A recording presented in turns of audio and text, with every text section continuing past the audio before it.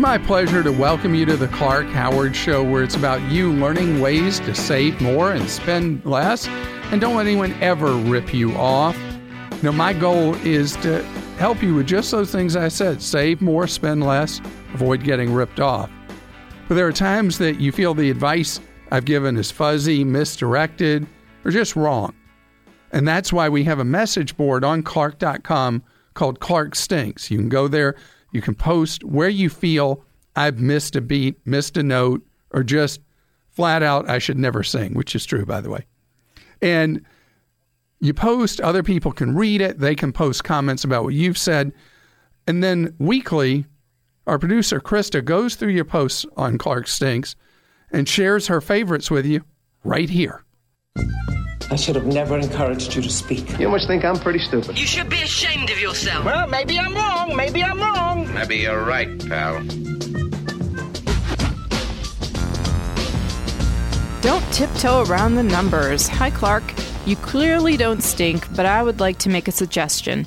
When people are asking for advice related to their finances, you tiptoe around how much money they have and how much money they make. Your answer would be much more informative, not to mention interesting, if you just flat out asked how much money we're talking about.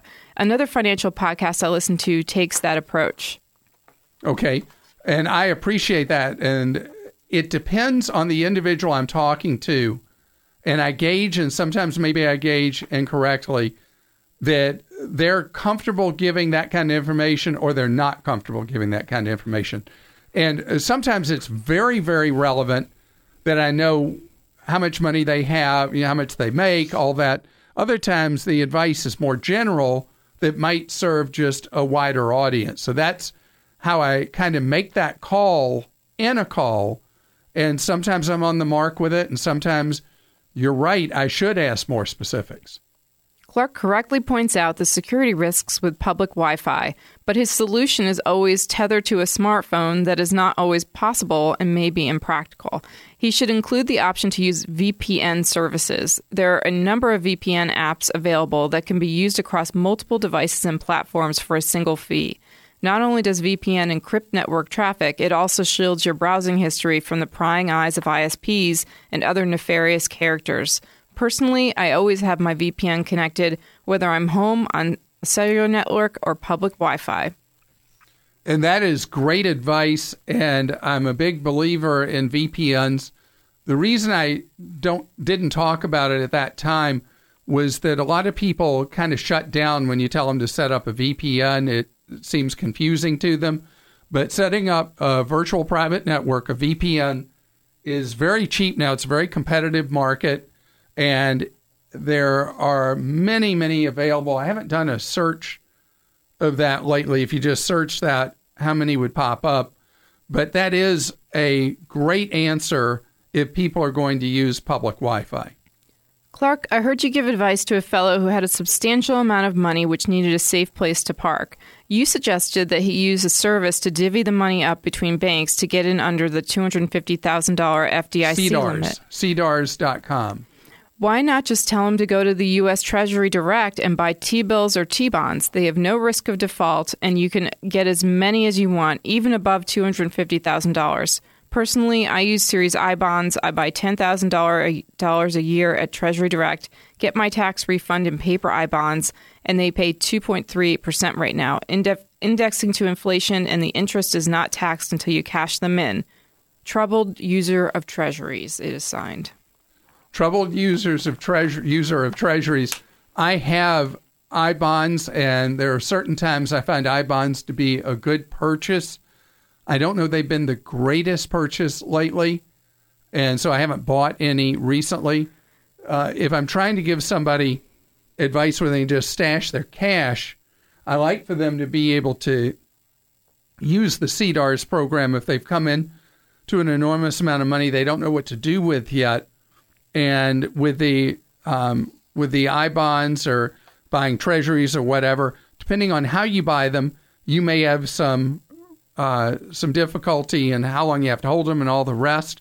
The alternative that I would advise as an alternative to what you suggested is something that I do. I have an I bonds fund, and it's one that I have through Vanguard, where they call it the Treasury Inflation Adjusted Fund, I think is what they call it. And that way I can buy and sell at will, and I receive the interest rate that it's earning at market. The time is now to declutter and donate. With the potential tax code change to double standard deductions, the majority of those that itemize will be doing standard deductions. It's a win-win because you're decluttering and getting more money back or paying less in taxes by deducting those charitable donations. You stink because you haven't provided this critical guidance yet on the podcast, Martin. Martin, great job, great advice. And by the way, if you want to do any charitable contributions where you give somebody money, do that before this year's out because of the potential tax law changes concerning charitable donations. College major. There's a middle ground between picking a STEM major and picking a major based on only your skill or passion. Employers love people who are creative, thus a liberal arts degree can be beneficial, but any degree without a proper plan, even a STEM or business degree, isn't a good idea. Maybe you want to be a social worker, but the type of work you want to have requires a graduate degree. Maybe you need work experience before graduating. So there's a lot to think about when picking a major, whether you go to a community college or an expensive private or Ivy League school. The reason for a major should be for a greater reason than it's what my boyfriend or father thought was best, or because you took a career test. It should be an innate passion that you did your due diligence for. I want to tell you, thank you for that post, because I am a big believer that you study what you love. And I think that that's the first priority. To be in a job that just because it pays well, but you hate every day you go to work, what a miserable experience, because we spend so much time at work. I want you to be doing something that you enjoy. Buying TVs based on price alone. Clark has areas where he is quite knowledgeable, such as finance and deals, but unfortunately, technology is not one of his strengths. When he tries to... Wait, this is 2 weeks in a row somebody's writing about that kind of thing. I know. But this person's being more specific. Yes. When he tries to offer technology advice based on the only topic he is an expert on, money, he does his listeners a great disservice. Whether it be computers, TVs, or whatever, those of us intimately familiar and involved with technology cringe whenever he gives absolutely horrible advice, such as to buy a TV based on sticker price. With TVs, there are so many factors, such as LCD panel technology, backlight style / technology, longevity, warranty, etc., many of which directly contribute to why brand A's 55-inch 1080p looks tons better than brand B's and will last many times longer. Going over everything in this post would be futile. The recent issue about fake HDR in the budget brand TCL is just yet another buyer beware gotcha that furthers the point that sometimes you actually do get what you pay for. All 55-inch 1080p TVs are not the same any more than all front-wheel drive four-door sedans are the same, and buyers absolutely should do their homework about brands and specific models.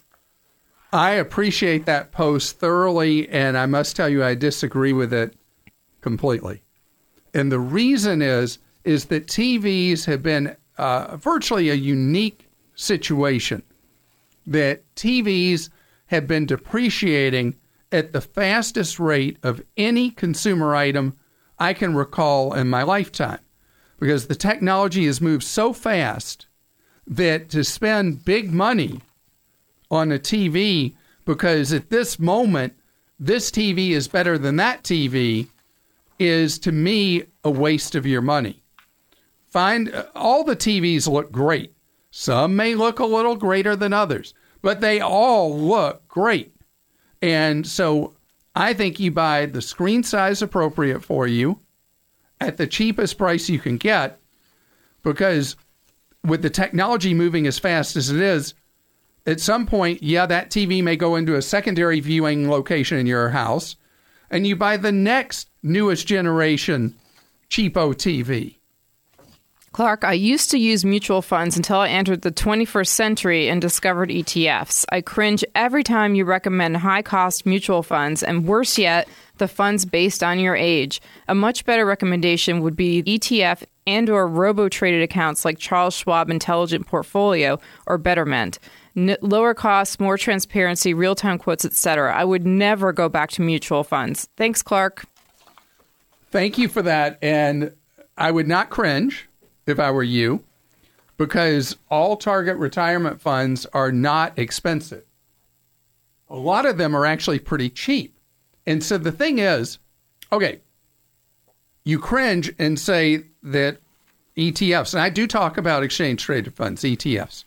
I have some recommendations of them on my website. But there are a lot of people who investing, they shut down pretty quickly.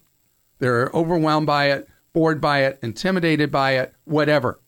And so I find that if I can get somebody into a low-cost target retirement fund, expenses of about 1/5 of 1%, that for them, having it automatically change the mix of investments as they get steadily closer to retirement age is an ideal answer. If you're somebody who's hands-on, of course, using either extreme low-cost index funds or extreme low-cost ETFs is a great answer. I love the Schwab Intelligent Portfolios. I love Betterment. I love Wealthfront. I agree with you on all of that, except I do see a role for many people going into just a simple target retirement fund where you pick the year closest to when you're going to retire and you just slap your money in it and forget it.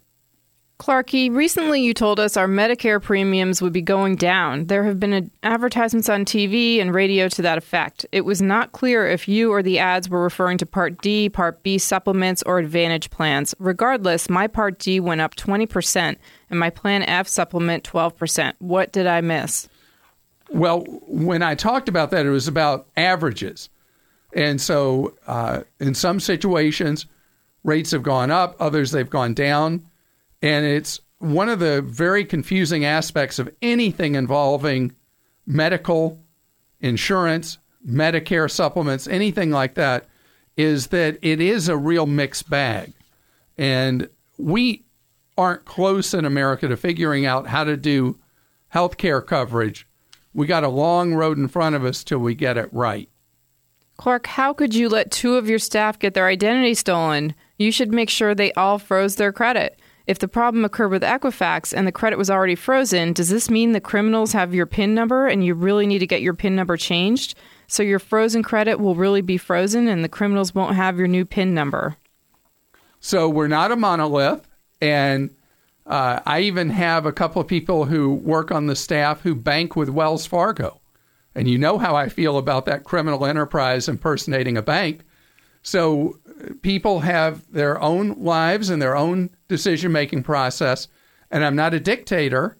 And so I wouldn't say to somebody, why have you not frozen your credit? That is their choice. They should do it. And the consequences of having everything be a mess because credit wasn't frozen is a good example for all of us. Dear Clark, thanks for reporting on the mess at TIAA. Like you, I'm a longtime fan and 30-plus year investor, so I hope that they can clear up this mess and regain our trust. But here's the problem. Every time you talk about them, you call the company TIA. I've never heard anyone else pronounce it that way. Everyone else, including the company, calls it by the initials TIAA. Enjoy listening to you via podcast, Beth. Beth, I talk so slowly anyway. If I said TIAA instead of TIA, it would take longer. So it's a time saver that I say it. And they should have a better name anyway. It's too much work. I mean, that's why they shortened it from TIAA-CREF. So I appreciate that. And hopefully TIA will get their moral and ethical compass back in place. I appreciate all your posts. Please let me know when you feel I'm not doing what you expect of me, not meeting your standards, by going to Clark.com, going to our Clark Stinks message board, and please let me know how to serve you better. It's Ask Clark time. That's where you post a question for me at Clark.com, and Joel asks it for you. All right, Clark Jr. wrote in and says, I've had MS for a few years. I've had to quit my job, but I really miss working. Yeah, I know. It stinks, right? And so Junior wants to know, are there any reliable, honest companies that I could work from home for via my computer? Well, just where you posted that is where you should go look on Clark.com. Historically, one of the top search things on our website for forever has been work at home. And we work very hard to make sure the companies that we list there are on the up and up. And there are a number of different kind of things you can do that are legitimate work at home or independent work you can do. None of them pay a lot of money. Anybody who promises you're going to be rolling in money from doing part-time work or work from home, well, they're not telling the truth. All right, and Sheila says... and the search term you should do is work at home guide. That's right. And Sheila says, do you know anything about Acorns? It charges $1 a month, and I'm wondering if it's worth it. Acorns is neat, and I've been very impressed that Acorns has stood the test of time, because when it first started, I thought it was a great idea, but I just didn't know if they'd make it. On your phone, you have their app, and you're able to build investments over time. It's totally automated, extremely low cost, obviously, at $1 a month. And it's about building habits. It by itself is not going to make you rich, but it can help you start to build up some reserve, some investments. And the explanation on acorns.com is very simple, easy to set up, easy to understand, and automatically you're able to build up money, as they call it, from your spare change. The website, acorns.com. All right, Josh wrote in, he says, Clark, you talk about sites like wish.com and other super cheap sites, but did you know that they sell name brand counterfeit items? Yes, we have addressed this on the show, and it's been one of the great problems that AliExpress has tried to solve. And with Wish and their companion site, their sister site, Geek, or I guess it would be brother site, since most people call guys geeks, not women. I guess it could be anybody could be a geek, right? But anyway, these sites connect you directly with Chinese sellers.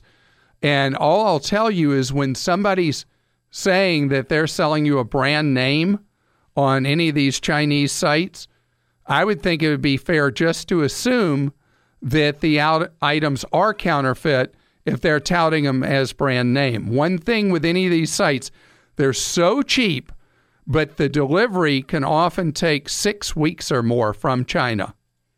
So glad you're with us here on the Clark Howard Show, where you learn ways to save more and spend less, and don't let anyone ever rip you off. Clark.com is our main website, and you can follow me at facebook.com/Clark Howard. So I alluded to something earlier, and that is there's a proposed regulation from the Labor Department and proposed rules typically with very little change end up being final, that will allow employers of any type in almost all circumstances to take your tips. If you work in a job where you get tips, your employer will be empowered under the regulations to just seize them, and they'll be able to do whatever they want with them. And so your employer, even though a customer will have left you a tip, your employer will be able to take it, redistribute it how the employer wishes. And this is something that is very, very polarizing for people. And historically, like in a lot of restaurants that are full-service restaurants, there have been situations where a server routinely will share a portion of tips with a bus person or maybe somebody behind the bar or whatever, and that is something someone would do. Well, I want to know how you feel about this, and so I put it on my Facebook page not that long ago, facebook.com/Clark Howard, and we are getting responses in shocking numbers and comments in just minutes. There have already been several hundred comments posted. And people are, let's say, a little exercised about this.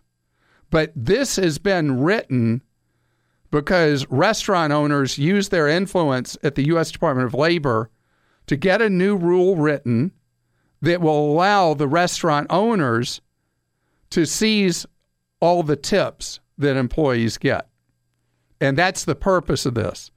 Now, I'll tell you, if you are somebody who's unhappy about this, in our poll right now, 93% of people are opposed to the proposed rule. Normally, these kind of things just slide right through. But people who work in jobs where you receive tips, hotels, restaurants, any job where people receive tips, you're going to have to get yourselves organized if this is something that fires you up, and you're going to have to figure out how to file a complaint or a comment, it will really be a complaint, with the U.S. Department of Labor, and you have to hope that the fix isn't already in on this. You never know when a regulation is proposed whether or not they've already decided what they're going to do and everything else is just window dressing, which is what's happened with net neutrality, that it didn't matter how people felt or anything like that. It was always going to be an end to net neutrality, toll bridges put on the internet, and information that the cable monopolies and phone monopolies didn't like, that might be somebody saying they don't like the cable company or whatever, that information will be censored, that all that infringement on free speech, it didn't matter how many people commented because it was already a political decision in Washington to eliminate free speech over the internet. That was just the deal. And one of the major cable companies, as you probably have heard about, had done a pledge on their website that even if the FCC eliminated free speech, that they would continue the right to free speech, that they would still continue to allow traffic to flow at will. And that was just pulled down now that it's clear that that's going to pass. So going back to this Labor Department proposed rule, it is not clear, and I don't know if this isn't just a trial balloon that political appointees are trying to make restaurant owners happy, and that a lot of pushback from the public will change this, or if no matter what people do, this is what it's going to be. I am a big believer in the value of tipping as a way to reward people for their attitude and their effort. And doing a con job on customers where you think you're giving a tip that'll go to an employee and have it just stolen by the employer to be used as the employer wishes, to me is horrific. But again, that's my opinion. There are others that may feel very differently. And I just gave a very biased viewpoint of it on our Facebook page. It's very straight down the middle. But I want you to read what people are saying, read their comments, vote as you wish. And then I'll at a later date, I'll share with you what the results were from our Facebook page. Luke, and that's facebook.com/Clark Howard. Luke is with us on the Clark Howard Show. Hi, Luke. How you doing? Clark, how's it going? Great. Thank you, Luke. You are a personal hero of mine, so I just want to thank you for taking my call. Well, you were so kind to say that. Thank you.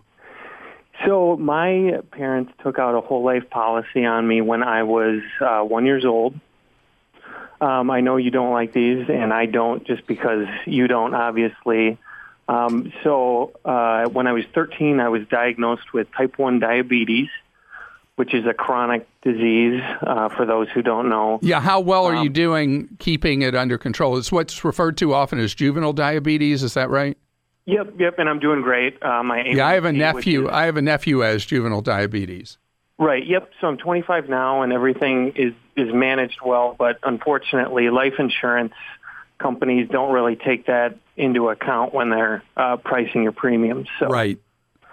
So I guess my question is, I got something in the mail that is saying basically I can up my coverage at the grandfathered in rate of this whole life policy.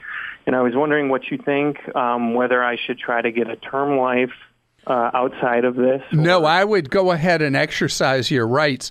See, this is your situation is one of those rare circumstances that makes my general advice about children's life insurance seem dumb.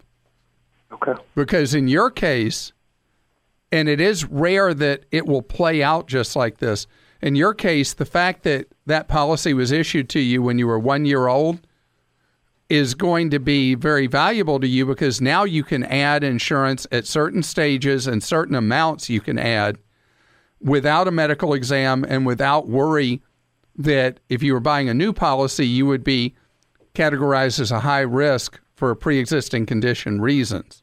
So, yeah, exercise that option as long as the additional premium you would face is a premium that you can afford in your budget.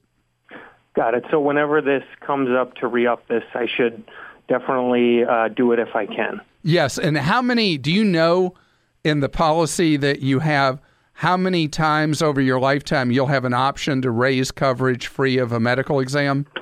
I am not positive. This, to my knowledge, this is the first one we've gotten, and I'm 25 now. So I don't know how many. That's all dependent on the contract language of the policy that was issued 24 years ago, how many times you can exercise the option to get additional insurance. Yeah, I'd have to look that up. But in your case, this is really, if it's affordable for you, slam dunk. Okay, awesome. Thank you, Clark. All right, and best to you, continued good health, and do everything you're supposed to maintain that. Thank you. Okay. And Jen is with us on the Clark Howard Show. Hello, Jen. Hi, how are you? Great, thank you, Jen.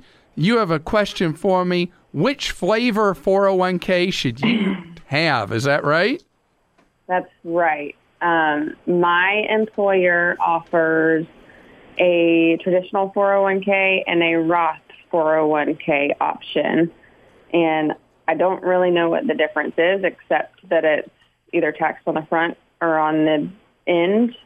And then they do a match. They match 25% up to 6% of. So they give you 1.5% as a match on it if you put in 6%. Is that right? Yes. Okay. So the match, regardless of whether you go traditional 401k or Roth, the match will always be pre-tax. It's the money you contribute that you get to make the choice on. And I'd like for you to make that choice based on how young or old you are and how much money you make. So in general terms, unless you don't mind saying specifically, how old are you? I'll retire in about 30 years, so I have a while. Okay. And generally, what kind of annual income do you have?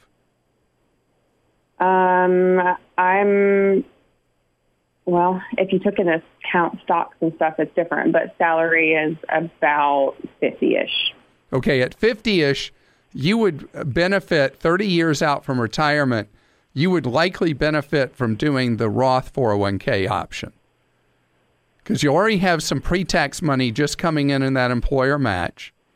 And although you won't get a current benefit, a current deduction on your taxes, at the annual income level you're in a very low tax bracket.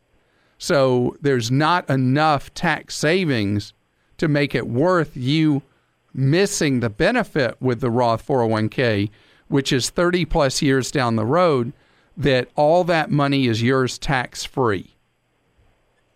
Okay. Except for the employer match, which would be a taxable pile of money. So you would have two piles. That gives you some flexibility also, because depending on what happens each year in retirement, there'll be years it'll be better for you to tap the pre-tax money, and other years it'll be better for you to tap the post-tax money. So the Roth is so cool because With a traditional 401k, every penny you have in there, every penny you earn over the years, all of it is taxed. And the government at a certain point puts you in a straitjacket requiring how much money you have to withdraw each year. With the Roth option, none of those rules apply. So that's why I so prefer that you, in your specific situation, Roth 401k is clearly the answer. This episode is brought to you by Progressive Insurance. Hey, listeners, whether you love true crime or comedies, celebrity interviews, news, or even motivational speakers, you call the shots on what's in your podcast queue, right? And guess what? Now you can call the shots on your auto insurance, too. Enter the Name Your Price tool from Progressive. The Name Your Price tool puts you in charge of your auto insurance by working just the way it sounds. You tell Progressive how much you want to pay for car insurance. Then they'll show you a variety of coverages that fit within your budget, giving you options. Now, that's something you'll want to press play on. It's easy to start a quote, and you'll be able to choose the best option for you fast. It's just one of the many ways you can save with Progressive Insurance. Quote today at Progressive.com to try the Name Your Price tool for yourself and join over 28 million drivers who trust Progressive. Progressive Casualty Insurance Company and Affiliates. Price and coverage match limited by state law. Sheila joins us here on the Clark Howard Show. Hi, Sheila. Hi, Clark. How are you? Great, thank you. I hope your day is fantastic. My day is fantastic. Thank you. So, Sheila, you are starting to think about something off in the future, retirement. And how many years are you away from retirement? Oh, I would say at least 20 years. I'm 54. I think I have at least 20 good years left in me. All right. Well, how can I be of service? Well, I'm probably going to be a problem child for you. Like I said, I'm 54 years old. I have no retirement account. I don't have any retirement savings. So I just need help. Okay.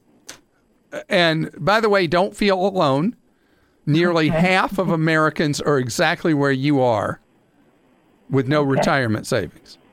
Okay, yeah. I did. I worked for the post office for 15 years, and I had a good retirement plan that I blew on a business venture that didn't work out, so I'm basically starting all over again. Well, first of all, having the guts to be an entrepreneur is great. I'm sorry that it didn't work for you. So now, as a result, here we are at zero. And so how do you build? Do you have a good job now? I have an excellent job. I have excellent jobs right now. I actually have 3. I am a private caregiver. I work 4 hours for each client, and I bring home about $5,800 a month. Very good. All right. So what I would like for you to do is, because you're past age 50, you are allowed to put aside up to $6,500 a year in a Roth IRA. Okay. And I would like you, I don't know if you can put, that would mean you'd be putting a little more than $500 each month aside. How much are you able, you think, based on what you're making, to put into a retirement account each month? I could do $500, but let me tell you this. I am, in about 2 weeks, I will have about $20,000. You're coming into $20,000? I'm coming into $20,000. All right. So what that means is you can immediately put $6,500 into a Roth IRA. At the turn of the year, you can put another $6,500 into a Roth IRA. Okay. And you'll be able to take 13 of that 20. And the beauty of a Roth is that it can grow over these next 20 years, and it grows tax-free, but then has the added bonus that you spend it and everything it earns tax-free when you do decide to bag work. Mm-hmm. Oh, that sounds great. And then each year moving forward, you just keep, you won't be able to do it the next 2 years, but starting the following year, you'll be able to do that roughly $500 a month, every month, and just keep building up retirement savings. And what I would, let me tell you where I'd put it. Okay. I think you follow the simplest rule possible, which is put it in a target retirement fund for the year, let's say 2035. Okay. And what they do is they automatically change the mix of investments for you as you get closer and closer to that target year. So far away from it, it's more aggressively invested. Closer to it, much more conservatively invested. I see. And just about every company offers target retirement funds, but my favorite for you to look at doing one is Vanguard. Vanguard. Okay, Vanguard.com. Okay. So I belong to a bank that I know you're not. Oh, never do retirement savings with a bank. Okay, that's what I was going to ask you. I'm with Wells Fargo, and I was wondering, should I start any kind of? I do have a savings account with them now. That's not earning. Yeah, it earns nothing. The money you have in a savings account, if you want to keep your checking account at Wells Fargo, good luck. But if you want to keep it there, link to an online savings account that'll pay you, because Wells Fargo is paying you 1/100th of 1%. And you can link instead to one of the online savings accounts that pay 1.50% for the money you have in your savings. This is the Clark Howard Show. I appreciate you spending part of your day with us here on the Clark Howard Show. I want you to know that if you need consumer advice, we're here to serve you off air for free, 9 hours a day. If you go to Clark.com and go down the home screen, you'll see a section, Consumer Help and Tools. Click on Consumer Action Center, and you can get that free off-the-air advice.